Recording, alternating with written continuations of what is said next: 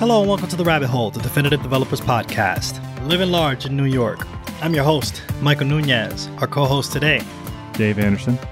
And we're asking you to think twice before you build that thing. Or before you buy it. Before you build it and before you buy it, you should think twice. At least twice. At least twice. Give us some thought. Today we'll talk about certain instances where one may, as a developer, we have that itch, bro. Like, I could build this thing. Let's do it. Let's just go. Yeah, right. Like, I'm getting married and I had an inkling. Let me build my wedding website. This will be an expression of my craft and my love. All in one. Yep. And it's going to be great. We'll talk about instances like that and, when to buy it, when to build it. And I want to continue on that example, Dave. I don't mean to poke. Oh, yeah, but, it's a short story. I bought it. That's it. Okay, you thought twice and you were like, nope, I'm going to buy the thing. Tell me about it. Like, what made you want to go and purchase? Did you think twice or you were just like, nah, don't want to waste the time. I'll buy it. Well, so initially, I had a friend of mine who made his own wedding website, and it was a very humble website, static content, just colors, some nice words, some links, really all you need. But then when you start getting into it and you're like, oh, well, we have colors that we want, and there's a design of the invitation and maybe it wants to match, and then maybe you want some pictures, and maybe someone non-technical wants to get in there and edit it. They don't want to go in and write some HTML or React or Vue.js. Oh boy. Oh boy. Yeah. That was I'm married, and if I was, trying to plan a wedding, I would also buy, like you mentioned before. I don't think the headache of, using a statically typed website for my wedding is one less headache I have to think about when planning for a wedding. I think that would have been it. Oh yeah, that's true. I don't know what the type of the address is. Yeah. Or how the form validation works. Yeah, no, and that's fine. Just throw whatever you in there. Drop Bobby Tables if you want. I don't want to build it. I have to worry about Bobby Tables. Yeah. I think the kind of allegory of buying the wedding website versus building it kind of extends to a lot of things. My domain is not design. I'm not a designer. I'm not a wedding person. I've not ever built a website for a wedding, so I don't know what features I might want. And when I bought it, it had a lot of features, and I was like, I don't need these features. Why am I paying the money for this? But now, 2 years into planning a wedding. Yeah. Thanks, COVID. Yeah, COVID, thanks. I'm going to use all those features, and I'm so happy I didn't code them. It's not perfect. They're a little bit janky in some ways, and I'd be like, oh, this, if I was doing this, it'd be real good. But, this is good enough. Right. And the thing is that if it's good enough or you really find it to be an issue, you can write a ticket, and send it to them for some feedback, but you don't have to write the ticket and then implement it, right? That would be much more time consuming if you had to sit there and implement this bug fix that you happen to find with your keen developer eye, Yeah. Yeah. But I think this, the general problem, kind of comes up again and again with software. For our company, we have a marketing website for Stride. And I'm sure some companies, some consultancies are we are going to do something bespoke, but, we use a CMS, we use HubSpot because it has a lot of analytics and other things built into it that right. We don't need to worry about it. The marketing people can deal with that, and they can manage the content and all that good stuff. It just kind of comes out of the box. Yeah, imagine if we were to hand roll that ourselves, and anytime marketing has a question that we have to go in and make those changes, it's really easy to buy that piece of software and ensure that the marketers can just update it however they see fit. StrideNYC.com. That website is brand new, looks clean. Mwah, shout out to the marketers who thought of that and fixed it all up. I don't know if you had a hand in it, but it looks great. Looks awesome. I really enjoy that website now. I wish I could say I did, but no. I just enjoy looking at all those sweet links There you go. and, all that good blog content. Yeah. And the podcast website too, it looks nice. I really like it. It looks clean. We got to update our logo though. We're a little behind. Don't mind us. COVID got us all a little slow. So cut us some slack, if you will. I didn't eat breakfast today. Yeah, please tell Dave to eat breakfast. He needs to eat it and feel good. Yeah. Oh my God. Why'd I eat a brownie? Yeah. Anyway. Yeah, you're an adult. You can do what you want. If you want to build the thing, Dave, you can build it. And we're telling people why they should or should not build. Yeah, like on a similar note as like marketing, there are other kind of like really bespoke software that like are really robust, like, your CRM, like your Salesforce or Fresh Sales or what have you, or like your ERP, your enterprise resource planning software like SAP or NetSuite or whatever. You could certainly buy that. Yeah. But I think you have to question, like, what is the business that I feel like I'm in that, like, I have the most stake in? Right. And maybe you're, like, really opinionated about, like, how you manage your relationships or how you, manage your warehouse inventory and your finances. But probably you're not really that different than everybody else. And you could put something in place and get away with it quickly. Although, those are also very sometimes painful software to implement because it's very custom. Yeah, so I think like if you were to, buy that piece of software and to test it to see if it fits your organization, then you can continue using it. It's worse if you were to build something and then you realize that the thing you built doesn't really keep up to speed with your need of that particular software in the first place.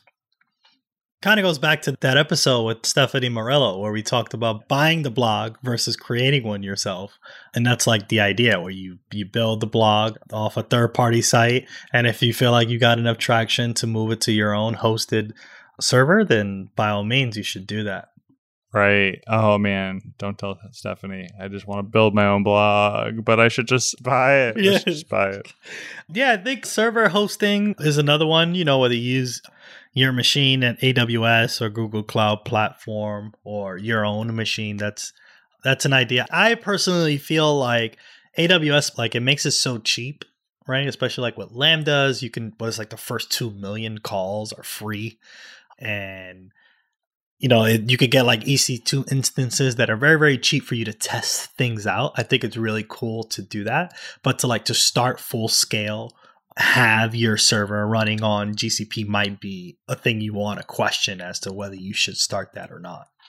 Right. And probably the hosting of your service, your software is not like the main point. Like there's an opportunity cost associated with spending time on like setting up your hosting. So, the buy versus build thing may even like have many tiers to it, like where on one side of the tier you are buying physical servers and you are installing racks of servers into the room, or you're going with GCP or AWS in the middle, or on the other side you're going with Heroku and you run one command line and then you're flying.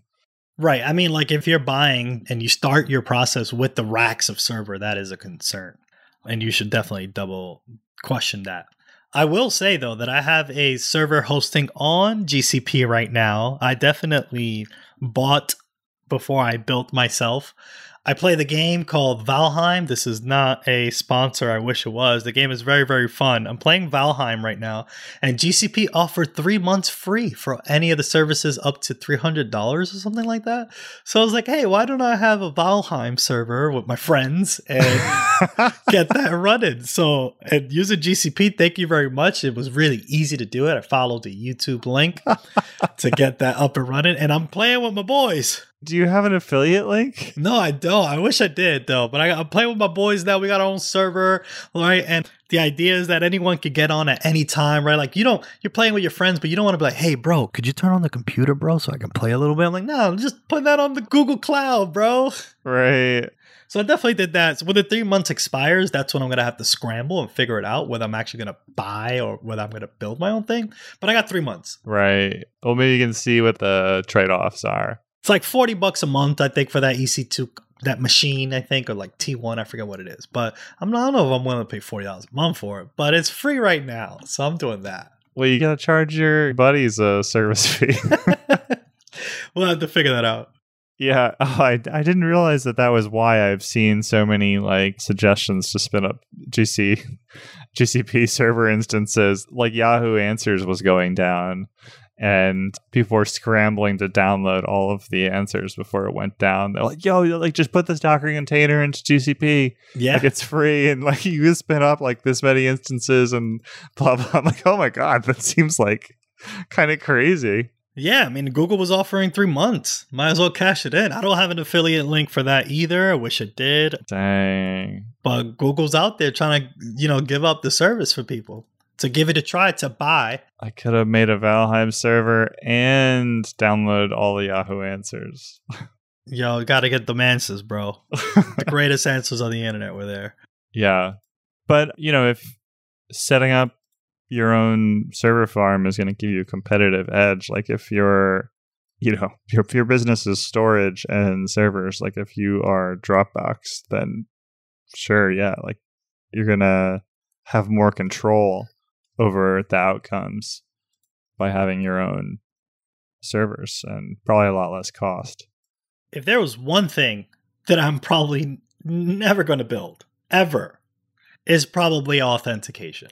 I feel like there has been individuals who have thought this down to a science, and I should just consider using other authentication services for any of the applications that I decide to build.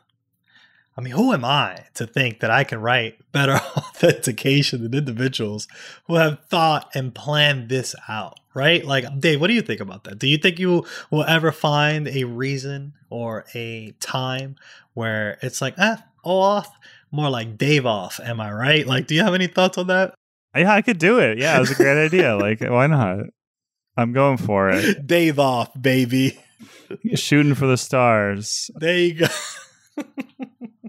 No, I'm pretty sure I could do it, but I probably would make a mistake, and then some guy in Russia would just get me. Yeah.